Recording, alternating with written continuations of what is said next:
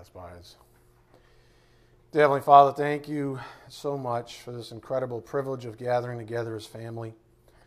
Thank you for allowing us and supporting us in breaking bread together, having this ability to fellowship together this way, in this precious way, in your Son's good name, our Lord and Savior.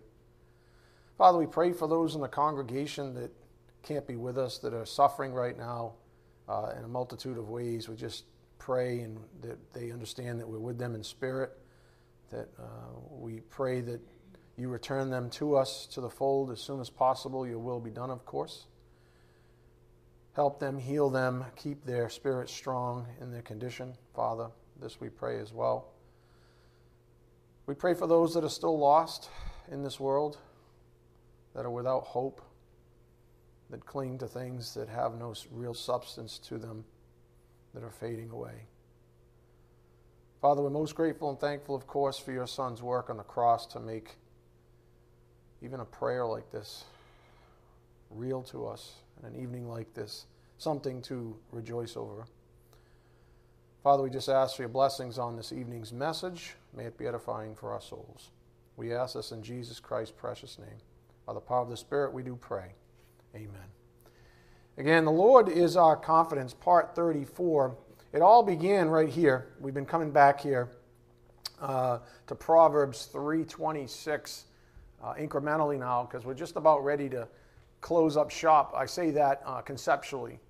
There haven't been a whole lot of additional concepts put on the table. I know that it's sort of stretching out in terms of the number of messages, but he's just sort of revisiting things. I think it's almost like, when you tie a shoestring together, he's just pulling the shoestring and tightening things up, making sure that we don't leave this series without everything, all the good stuff intact. So here's sort of the launching pad 34 parts ago. Proverbs 3:26. For the Lord will be your confidence and will keep your foot from being caught. Now, on Sunday, after reading Paul's profound words in Philippians 3, we came to the following conclusion, that he possessed revolutionary, and when I say revolutionary, I'm not talking about, Revolutionary War, wartime things. I'm talking about revolutionary in his time, in the audience that he was around. And we can relate to this because some of us, go out into the world in the way that we think is revolutionary, is odd to most individuals. And so this is what we glean from Philippians 3, revolutionary thinking. At least one of the things, we are to examine ourselves, compile all of our street credibility into one big heap of creature credit, and light a match to it. This is precisely what Paul did, and he explained it in Philippians 3, 7 and 9. And you know what? He was blessed for it. And that's a beautiful thing. We also arrived at this pearl from Philippians 3:9 up here on the board. But that which is through faith in Christ, the righteousness which comes from God on the basis of faith. So contrary to self-righteousness is Christ's righteousness, the mainstay of the new creature, 2 Corinthians 5:17. This righteousness bears good fruit by grace through faith, such as our topic, confidence. Having this righteousness, knowing that you're right before God, having faith that you're right before God, builds confidence, the good kind, the kind that lasts, the kind that holds up under pressure. A lot of individuals in this world have a bravado to them, but it's not real confidence.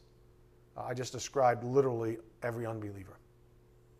The best they have is confidence in their flesh, self-confidence.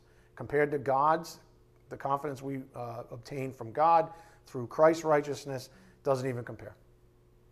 It's basically, it pales in comparison.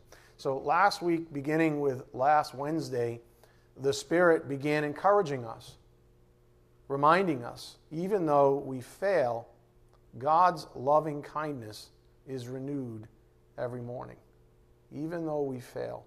And everyone in here is, I was just thinking about, Jane and Meredith and other families in the congregation that are going through things. That's a test. Every day is a test. And you have to exercise a certain faith to pass the test. And so there's always a temptation that leads to failure. There's always a temptation to release the promises of God even, which is actually in of itself a type of sin. Because you're supposed to be clinging to the promises of God. To let it go is to disregard them. And that's against the will of God, and anything against the will of God, by definition, is a sin. Anything that opposes his will. And so it's good to know that God's loving kindness is renewed every morning, because we're all failing somehow. We all fail every day. Some of you already know the passage we're going to turn to, but tonight we're going to stretch our viewpoint a bit by reading the verses leading up to Lamentations 3:22 to 23. It's a fantastic read. I haven't read it in a long time, and I read it this morning when I was preparing, and I said, wow, what a fantastic thing. We need to definitely include this. What we're going to find is that the overall context of Lamentations chapter 3 gives verses 22 and 23 a much greater amplitude. So go to Lamentations 3, verse 1. Lamentations 3, verse 1.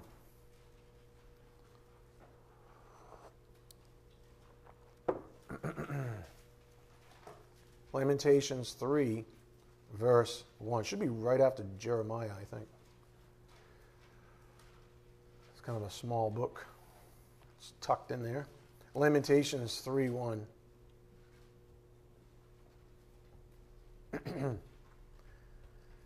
I am the man who has seen affliction because of the rod of his wrath.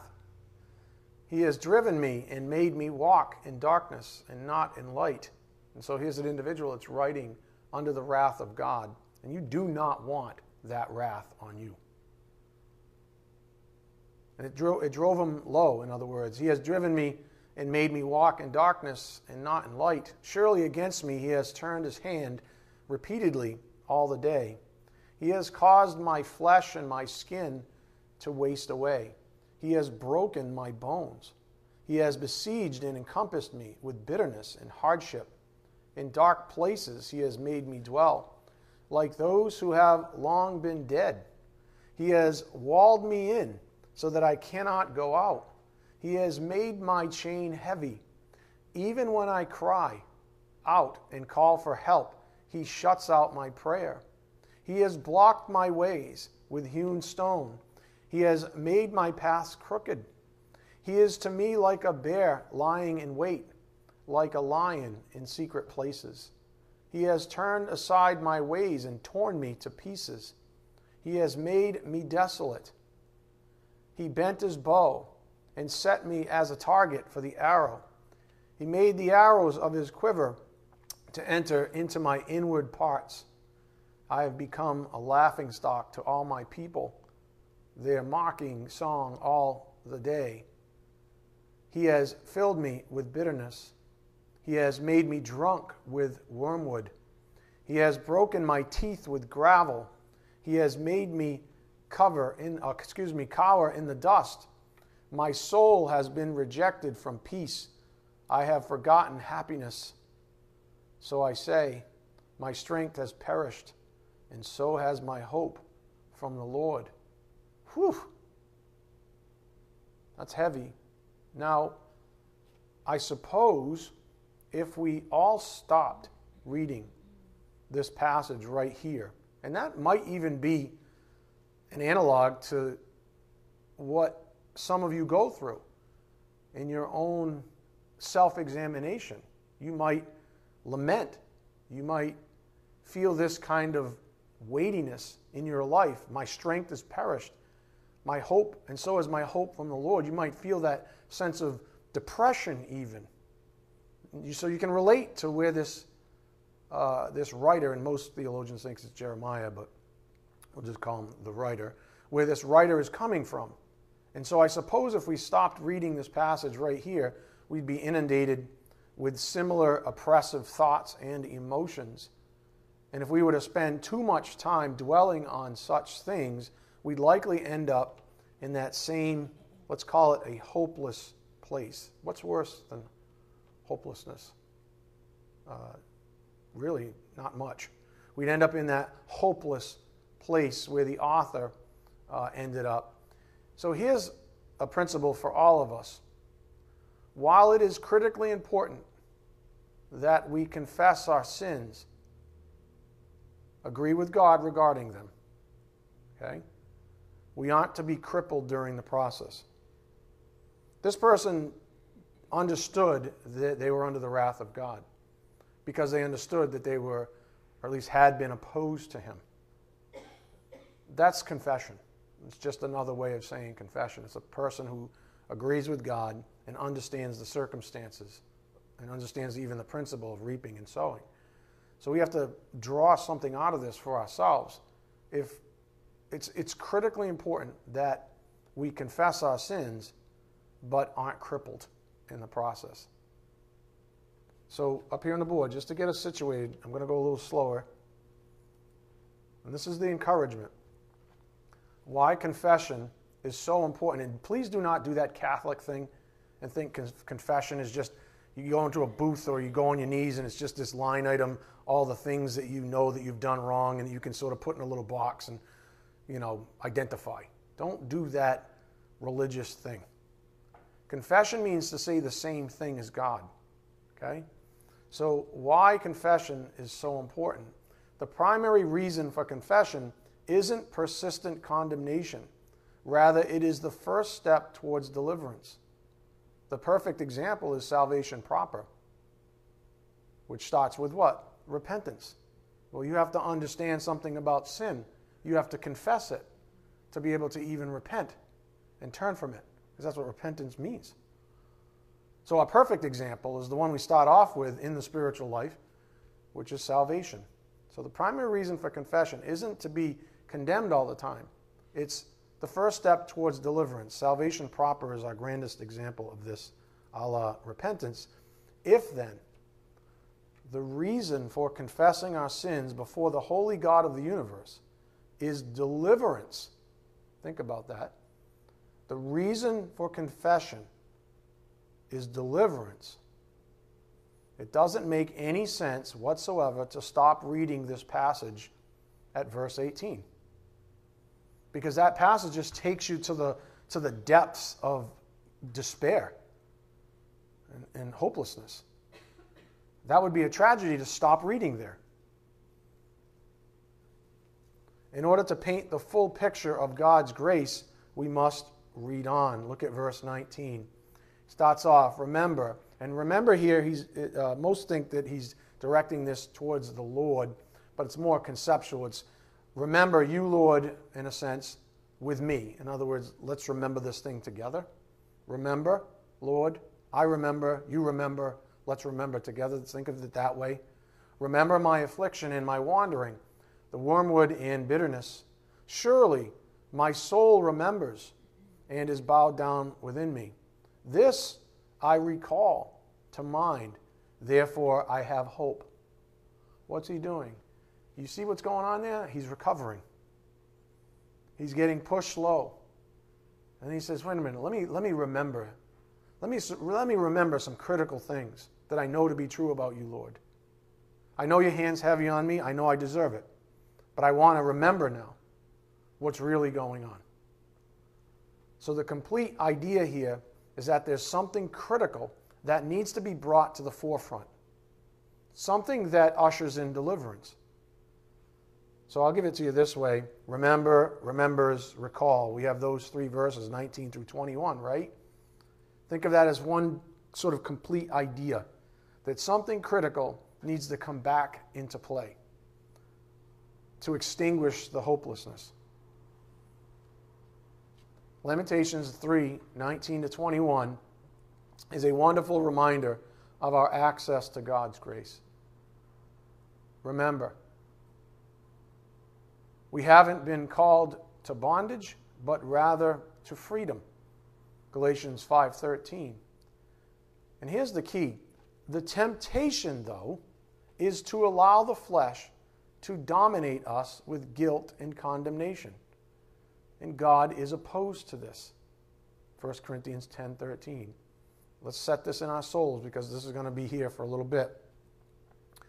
remembers, recall these three verses. It's a wonderful reminder, and keep the context of the lament in chapter 3 leading up to this, 1 through 18 verses. It's a wonderful reminder of our access to God's grace. And that's always where deliverance begins. We haven't been called to bondage, but rather to freedom. The temptation, though, and this is where we screw it up. This is where we let the flesh dominate us. And it's funny because there's two separate temptations in view. There's the temptation that got you in the predicament. Obviously, that gave birth to some sin. So here you are in some situation that you shouldn't be in. But then there's the issue of recovery.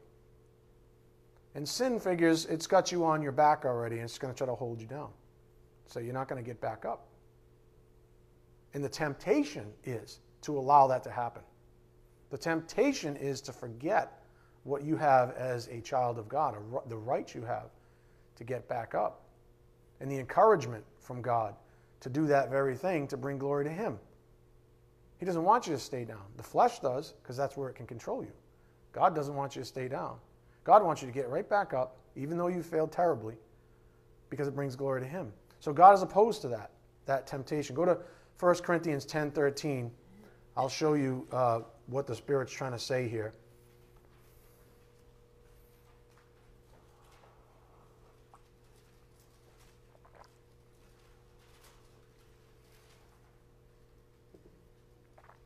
First Corinthians 10:13. Okay, so think of the second to last sentence on the board. The temptation is to allow the flesh to dominate us with guilt and condemnation. Okay, now, we're going to talk about temptation here. Verse 13. No temptation have overtaken you, but such as is common to man, and God is faithful, who will not allow you to be tempted beyond what you are able. But with the temptation will provide the way of escape also, so that you will be able to endure it. Will provide the way of escape also. That's a promise from God. That's the turnaround that we even see back in Lamentations 3. I remember. Wait a minute. I remember. There's a way out of this. It's the grace of God. There's a way out of this thing. God provides, right? So concentrate. What exactly is it that you are delivered from based on 1 Corinthians 10:13? What are you delivered from? The answer is temptation itself. You're actually delivered from temptation itself. That's a wonderful blessing. And what is this temptation we have under our microscope right now? Hint, it's in the point on the board. Let's read again. Remember, remembers, recall. Lamentation 3:19 and 21 is a wonderful reminder of our access to God's grace. We haven't been called to bondage, but rather to freedom. The temptation is to allow the flesh to dominate us with guilt and condemnation. That's the temptation. And if we start weaving these two things together, we just figured out that God also promises a way out of that temptation. So the temptation is real, but God allows us a way out. So the temptation on the table is to allow ourselves to be dominated by the flesh, giving it essentially control as it leads us back into bondage experientially. God says it's all a big ruse, big form of deceit. Remember the deceitfulness of sin? There you go. God says it's all a ruse. It's a big deceptive game that the kingdom of darkness plays, that our own flesh plays on us. And He says, just walk away from it. You say, is it that easy? Yeah. It's actually that easy. But there's a caveat, and we're going to talk about that. 1 Corinthians 10:13 says that we have our principle, we have our promise from God, right? It says He will provide the way of escape also. right in Holy Scripture. He will provide the way of escape also from this temptation to allow the flesh to dominate us. So you then ask, well, what is the escape? What is this escape that Paul wrote to the Corinthians about? Well, that's what we just noted in Lamentations 3. You don't even have to go any further than the title. You just have to remember. Right? You just have to remember. Wait a minute, I have access to God's grace. I can call on God's grace anytime I want. God gives grace to who? There you go. That's all you have to do is get the heck out of your own way. You got in there because you were arrogant. You'll stay there because you're arrogant. Deliverance is given by grace to the humble. The righteous man lives by what? Faith. So you have to have faith that that door, that escape hatch is there. You walk out. You remember. So the key word here is remember. Why do you think the Spirit keeps having me stand behind this pulpit and pound the sentence, read your Bibles into your heads?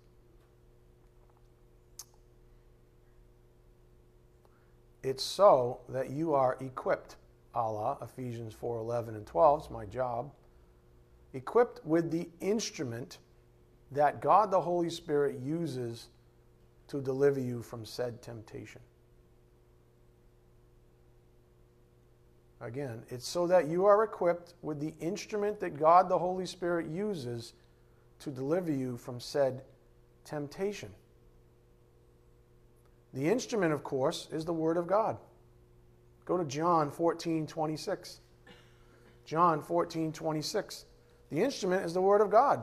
Think of Hebrews 4:12 as well, right? The sword.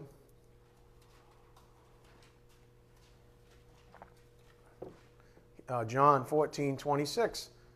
The instrument that delivers, that the Spirit uses to deliver us, is the Word of God. John 14:26. But the Helper, the Holy Spirit, whom the Father will send in my name, he will teach you all things. And guess who brings it into remembrance? He does. And bring to your remembrance all that I said to you. That's why we are not to be drunk with wine, but we are to be filled with the Spirit. Bring to your remembrance all that I said to you. We can't be intoxicated with the world. We have to be filled with the Spirit, so that he can bring to your remembrance all that he said to you. In other words, the Word. Jesus said, my Spirit will remind you. My Spirit will be right there with you to remind you. I guess the question at that point is, are you listening? Are you still arrogant? Has your arrogance blinded you? I hope you see how this is all lining up. There's probably 3 to 4, maybe even 5 concepts. That's why I'm going slow.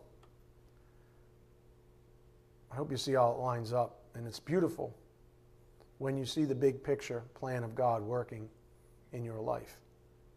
You have the God-given right. You have the right to access the Word of God. Unbelievers can't even do that. They can read the Bible, but they don't know what's going on. Nothing supernatural happens for them. Only a believer has this access to truth. And we have it. And that's a promise from God. So you have a God-given right to the Word of God. He has made it abundantly available to every one of you. Again, look at where we started, and don't forget the abject misery the writer describes in the previous verses. Look at verse 19. Are you still at Lamentations 3:19? Okay, go back there. Probably put your tab there. And I don't mean the first Diet Cola either. Remember that? The first Diet Cola. Tab. Some of the kids, what are you talking about? That's what happens when you're 50. Don't forget the misery the writer described in verses 1 through 18.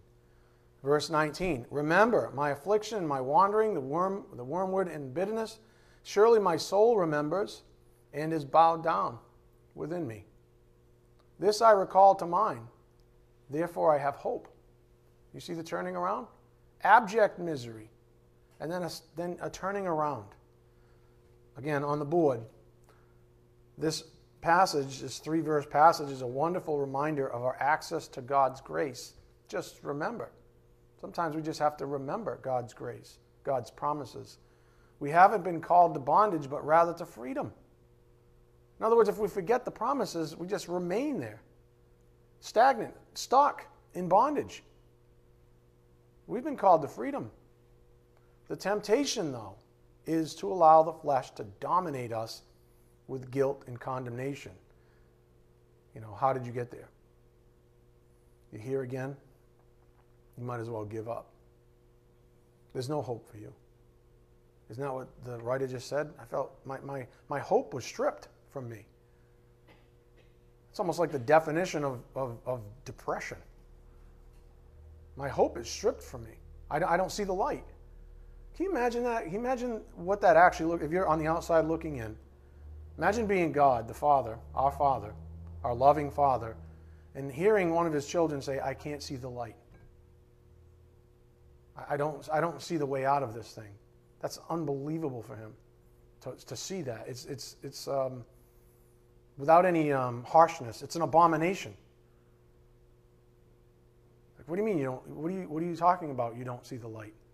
That's how blind people can get. That's how much the flesh can dominate a person. God, of course, is opposed to all of that. He says he's given us an escape. So here's what you need to remember. And it's right here where it's designed to be, in the Word of God. Ready? Verse 22. Here's what you need to remember. And this was the turning point. The Lord's loving kindness indeed never cease, for his compassions never fail. They are new every morning. Great is your faithfulness. And that is our instigating passage, verse 22 and 23. That's what we were getting to. But I'm so glad the Spirit led us up to it the way he did, with all the lamenting and then the transition, the remembering, because that's encouraging for all of us. They are new every morning. Great is your faithfulness. The Lord is my portion, says my soul. Therefore, I have hope in him. The Lord is good to those who wait for him, to the person who seeks him. It is good that he waits silently for the salvation of the Lord. It is good for a man that he should bear the yoke in his youth. Let him sit alone and be silent, since he has laid it on him. Let him put his mouth in the dust, perhaps there is hope. Let him give his cheek to the smiter. Let him be filled with reproach. For the Lord will not reject forever. For if he causes grief, then he will have compassion, according to his abundant loving kindness. Remember that. You might be going through hell and high water right now, but God promises to deliver you. How incredibly edifying is this passage of Holy Scripture? It's absolutely amazing. You see the complete depth of someone's hopelessness, and then you see the light switch flip. Wait a minute, I remember. God's faithfulness is renewed every morning. His loving kindness is renewed every morning. He loves me, so he might discipline me. He may allow me to get in this situation. Some of you can relate. But he also says, to his glory, he'll pull me out by grace. Amen? That's a beautiful thing for all of us to remember. So do yourself a big favor. Read this passage, learn it, love it. Listen to this message again if you must. Because once it has been digested into your soul, it can and will be used as an instrument for your deliverance from the temptation to wallow in self-pity and self-condemnation. Let me say it again. When you understand what's being taught here this evening, when you have the Word of God, when you lambano, when you possess it. You don't just read it, you own it. You pray on it, you meditate on it, you understand it. Once you have that, it can and will be used as an instrument for your deliverance from the very temptation to wallow in self-pity and self-condemnation. Remember, that's where sin gets its strength, puts you on your back. But it's self. You understand how I keep using, I use that self on purpose here. Self-pity. Self-condemnation. That keeps coming up, doesn't it? We've seen how many versions of this self thing. Pretty much any time we have self dash something, it causes pain. Anytime we're the origin, if you would, of something, there's pain associated with it. Self-pity, self-condemnation, self-esteem, self-confidence, self-whatever. You fill in the blank. Self-anything always leads to pain and suffering. Self-righteousness. When you learn the Word of God, it pays supernatural dividends. Hence our running reminder this evening. Remember, remembers, recall. Just remember. You want to turn that thing around? You want to turn that current estate of yours, the one that's dragging you down to the depths, to a sense of hopelessness and despair? You want to turn that around? Remember. Remember. So it's a wonderful reminder of our access to God's grace. We haven't been called to bondage, but to freedom. The temptation is to allow the flesh to dominate us with guilt and condemnation. In other words, don't remember. Of course, God is opposed to that. Here's the key point that prompted us to keep on reading Lamentations 3 beyond verse 18, where the author was, for lack of a better term, bleeding out. Up here on the board, why confession is so important.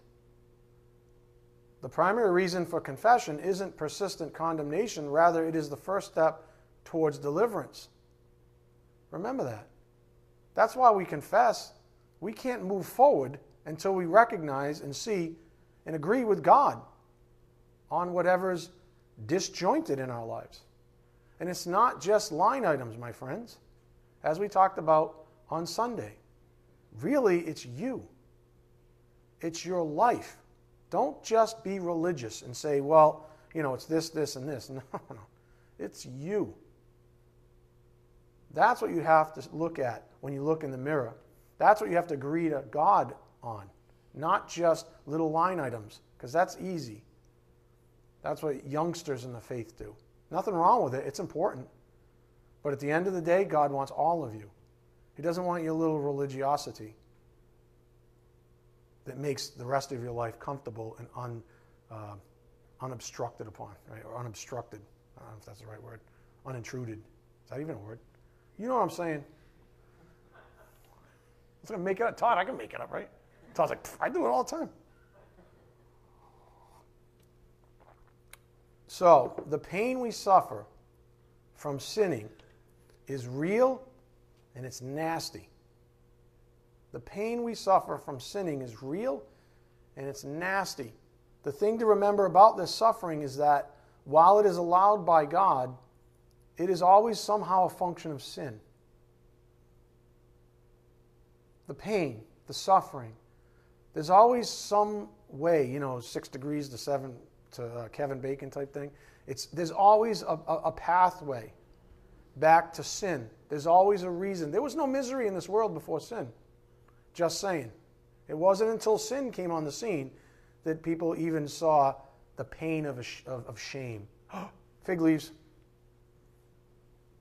The loss of confidence. Hey, I was totally confident before being buck naked. Now all of a sudden I'm ashamed. What happened? Sin. Sin. So it's always any kind of suffering and pain, even though it's allowed by God, it's always somehow a function of sin, whether in self or even through others. Whether in self or even through others. You might say, well, what if you got sick or something? Well, that didn't happen before the fall. Dying, thou shalt die. Dying spiritually, you die physically. That didn't happen either. So even the bodily decay that we, want even members of our congregation to be delivered from, it traces back to sin. The pain of it, what goes on, it goes back to sin. It all goes back to sin, and it's an inescapable truth. And then there's variants of it. So we have to think about that. This is why Paul summarized his entire life with Philippians 1:21. Go there. Philippians 1, verse 21. Paul knew this, and he summarized his entire life as follows. And you might think of it as encapsulating his own sin and all the sin he had to deal with, even as a shepherd, as a friend, as a loved one. He summarized it all this way. And I think at a certain point, we all get here. We all get here. Philippians 1:21. For me, when you get there, when you truly, understand what Paul was getting, to live is Christ. To die is gain. For me, to dying, that's the biggest promotion of all. That's the celebration. It's the funniest. I still go back to, you guys are probably like, shut up.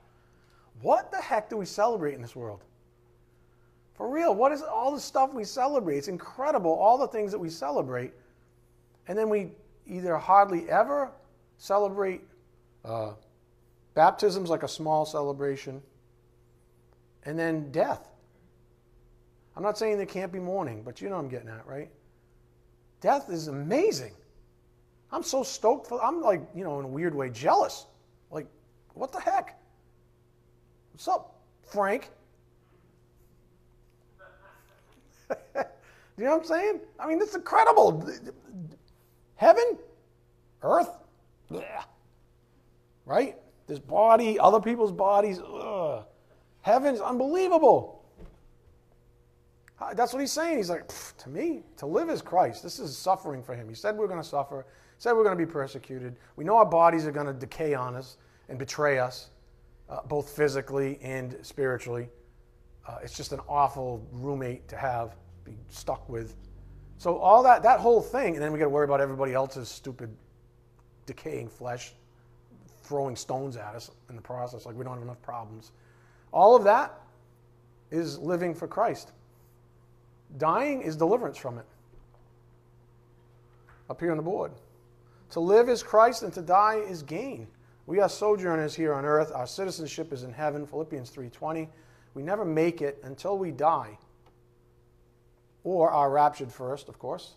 And are ultimately sanctified, made perfect in Christ. So do not become depressed about failing. Just keep plugging on. Remember. When you remember in humility, you're able to turn around. God always provides a door, an escape route.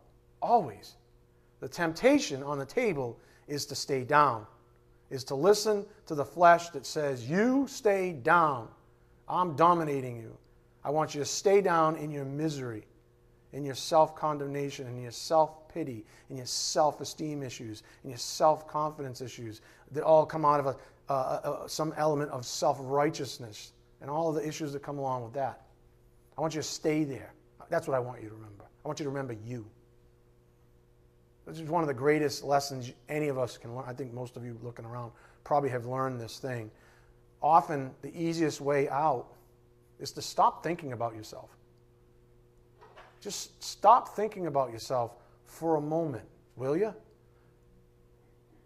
Self this, self that, self that. It's usually one of the earmarks. When you talk to someone who's been stuck for a while, they always talk about themselves. It's always about them. Me, me, me, me, me. You might get a little smidgen in there once in a while, but it's pretty much me, me, me, me, me. They only want to talk about me because they're self-everything. And if they just connected the dots, they said, like this lesson, the reason you're there is because you're so stinking self-absorbed If you just got away from yourself and did as Jesus did and start living for others, you'd forget about self. Self-dash would fall off. Christ-dash would supplant it. Next thing you know, you have Christ confidence, Christ righteousness, Christ esteem, etc., etc. And you're off and running. You went whipping out you went out that door. You say, woo, yeah. Right? And you didn't have to do anything except stop thinking about yourself.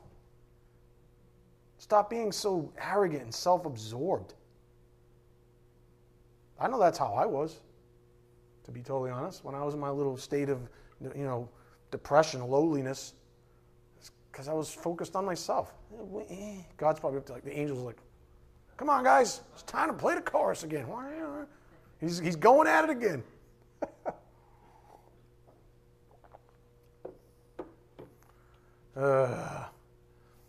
Do not become depressed about failing. We found some additional encouragement from James on Sunday up here on the board, James 5:11.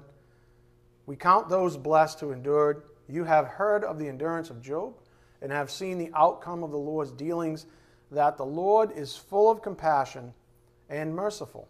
Let us not forget that. The Lord is full of compassion and is merciful. If we consider all that the Spirit just pointed out in Lamentations 3 regarding remembers, recall, here's what we need to remember in a very practical sense up here on the board. This was from Sunday as well. We are not allowed to fail so that Satan can take advantage of us. God knows we're going to fail. But he doesn't do it so that you can get even weaker in the sense that Satan can now dominate you forever. Let's change out Satan even for sin. Teshuka. Sin can dominate you indefinitely. That's not why he allows you to fail. So we have to concentrate again. On Sunday, the Spirit reminded us that God allows failure. But to the person clinging to the promises of God, this isn't the final say on the matter. Here's something very encouraging for all of you up here on the board. Grace is always victorious. With believers, sin never has the final say. Isn't that awesome? We win. We go to heaven. We win. It tortures us here on earth, right? Amen? But in the end, we win. But even experientially, we have the power of God inside of us, in the ability then to be delivered from sin. Sin never has the final say with a believer. We are not, remember at salvation, as I've taught you, we're not even under the dominion of sin anymore. We've been moved. We're under a new sovereign. We see grace as victor. Go to Romans 5:20. We see it here, that's for sure. Grace is victorious. Grace is always victorious, to echo the point on the board. With believers, sin never has the final say. It's going to tell you it does. That's how it keeps you down. But it does not have the final say. Romans 5:20. Just a principle here. The law came in so that the transgression would increase, but where sin increased, grace abounded all the more. So that, as sin reigned in death, even so grace would reign through righteousness to eternal life through Jesus Christ our Lord. What shall we say then? Are we to continue in sin so that grace may increase? This is just the typical, let's call it the typical Paul checkpoint balance statement, because he knows people the same way yours truly knows people. If you get running with, all right, so there are entire ministries out there that call themselves grace, I call them hyper grace ministries. All they ever focus on is grace. They get so focused on grace, they become licentious. And so Paul says, no, we have to have a little checkpoint. Let's not get carried away because, the flesh is like, ooh, all right, so you put me out, you extinguished my flame over here. I'm just going to pop up over here. And I'm going to abuse grace now and turn it into a license to sin. And then I'm going to justify it by saying, yay, I get to bring glory to God because God's glorified when he picks me back up.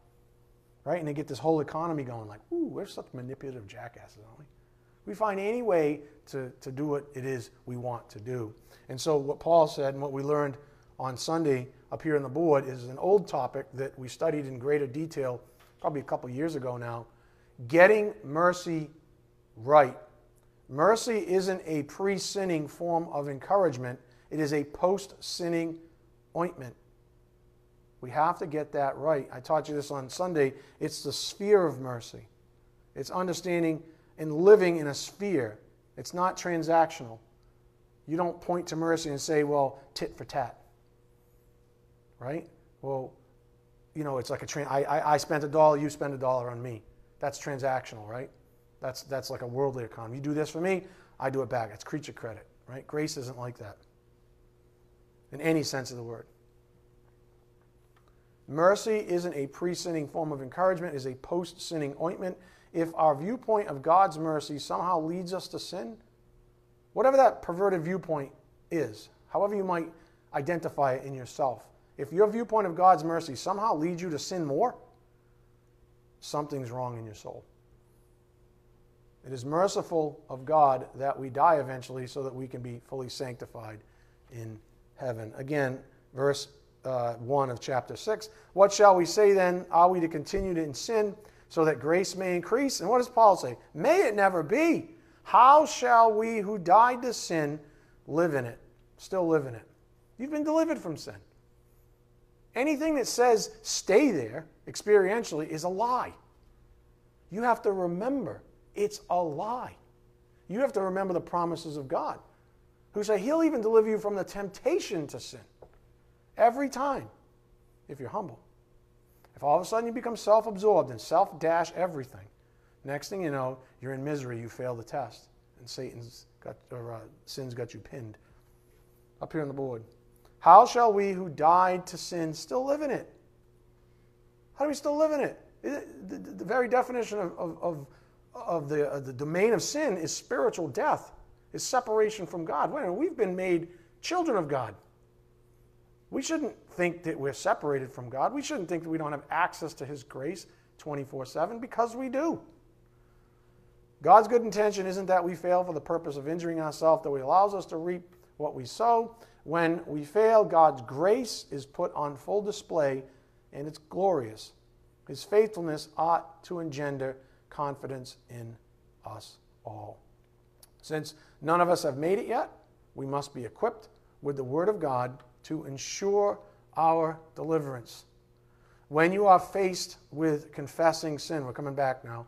When you are faced with confessing sin, if you are well equipped to deal with it, filled with the Word and the Spirit, in other words, deliverance comes easily and consistently.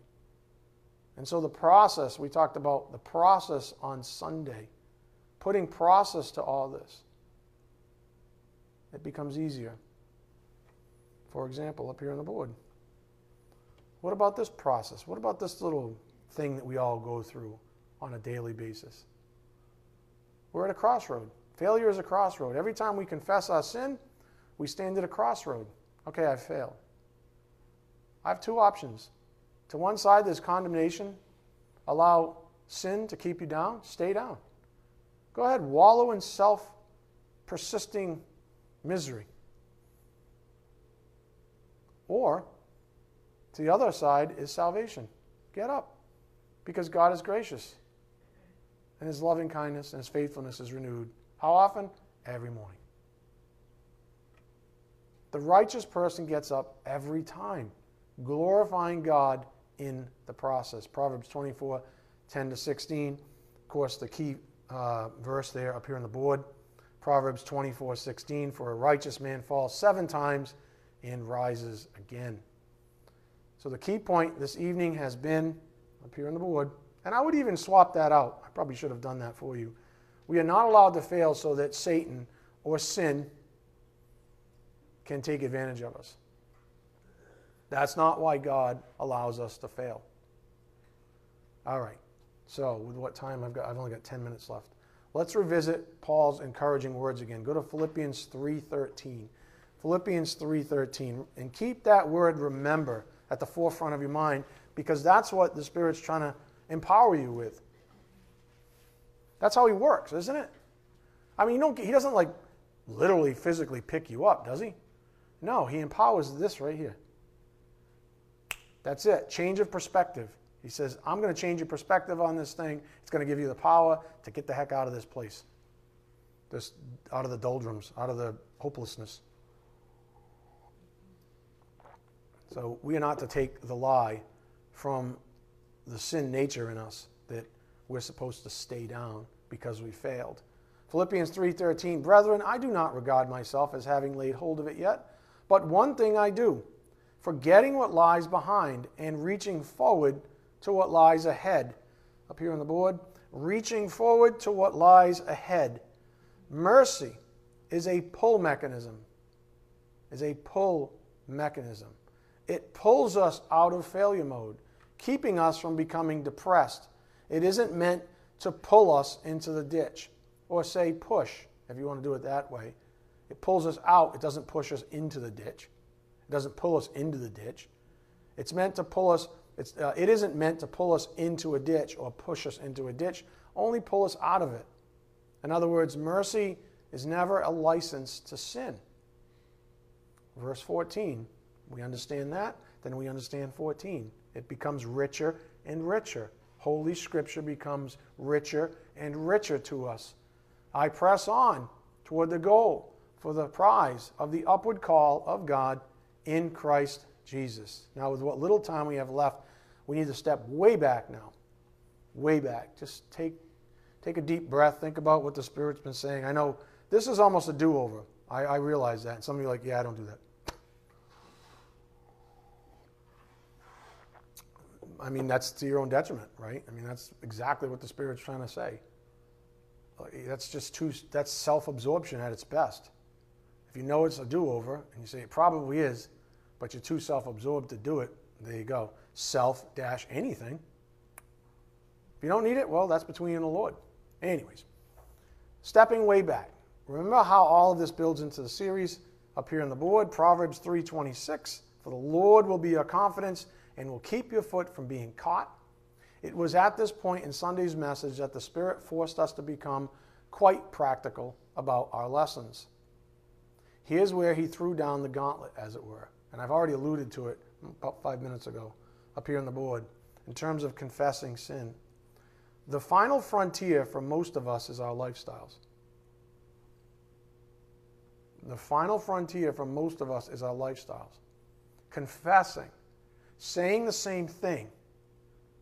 In other words, if you were to have an out-of-body experience, and your life, all of it, was in front of you on the floor, and you were standing here, and the Lord Jesus Christ was standing right there, that you too would say the exact same thing about what you see. Your whole life. That's what confession is. That's what it means to confess your life. Hey, Jesus, do you see the same thing? Jesus probably look at most of them and be like, are you kidding? How long have you been lying to yourself? Look at that thing. That thing's a turd, right? But yeah, we're like, no, look at it. And we spray paint it with some gold flex paint, right? Look at that. Oh, it shines. Just get the right light. Yeah, you mean like the angle that all your friends look at? You just polish that side up. It's just this awful looking half-moon facade, and it's completely empty on the inside, like a whitewashed tomb type thing. You mean like that? Yeah, we're supposed to say, in that scenario, we're supposed to say the same thing about what we see as Jesus would say about what he sees. Or the mirror example is just the same if he was standing right next to you. Hey, what do you see in the mirror? So the final frontier for I shouldn't even say for most of us. I would argue it's for everyone, but so nobody stumbles. For most of us is our lifestyle. 1 John 3:18 in the Amplified up here on the board. Little children, believers, dear ones, let us not love merely in theory with word. What's the greatest law of all? To love. Okay? That's why I'm using love. Let us not love merely in theory with word or with tongue, giving lip service to compassion, but in action and in truth, in practice and in sincerity, because practical acts of love are more than words. So you mean I can't prop up like good things that I've said throughout the day? Are they good? Yeah, I guess so. But is that the end goal, that you have a little trophy section? Like you have a little trophy case at the end of each day, and that's what you point to? And the rest of your life is gross and grotesque? It's like I said on Sunday, and someone actually enjoyed this. too. Let me see if I can remember how to phrase it. Most of us, or a lot of us, have sinful lifestyles with moments of living for Christ. What he wants, what we should be seeking for, is a whole life living for Christ that's interrupted by times of sinning. Do you see the difference? Religion, in effect, is the prior. I'm going to live in the flesh and then just have little moments that I can point to. Each day I'm going to build a trophy case, and I'm going to invite people in and say, look at my trophy case. Look what I did today. See, boom, boom, boom, boom, boom. Don't look at me. I'm a mess. Look at my trophy case. Don't look behind the curtain. Look at my trophy case. That's just what the Pharisees did. What Jesus said, I never knew you. But didn't we do this? Didn't we do this? Didn't we do this? They had a trophy case, right? Didn't we do all this stuff? Yeah. But look at you. Ooh. Ooh. You mean you want me to confess my whole life to you? Exactly. I want you to confess your whole life to me. Not your little religious games. I want you. The Bible says, let no one deceive you with empty words. That's Ephesians 5:6. Let no one deceive you with empty words. Words void of substance. And that, of course, includes and begins with deceiving ourselves. Let no one deceive you with empty words. That begins with ourselves. Amen? All right, let's bow our heads. Dear Heavenly Father, thank you so much for this incredible privilege of studying your word here this evening. Thank you for truth that sets us free. We just ask for your blessings as we take the things we've learned back to our homes and then out to a world that's just decaying. We ask this in Jesus Christ's precious name. By the power of the Spirit, we do pray. Amen. Thank you.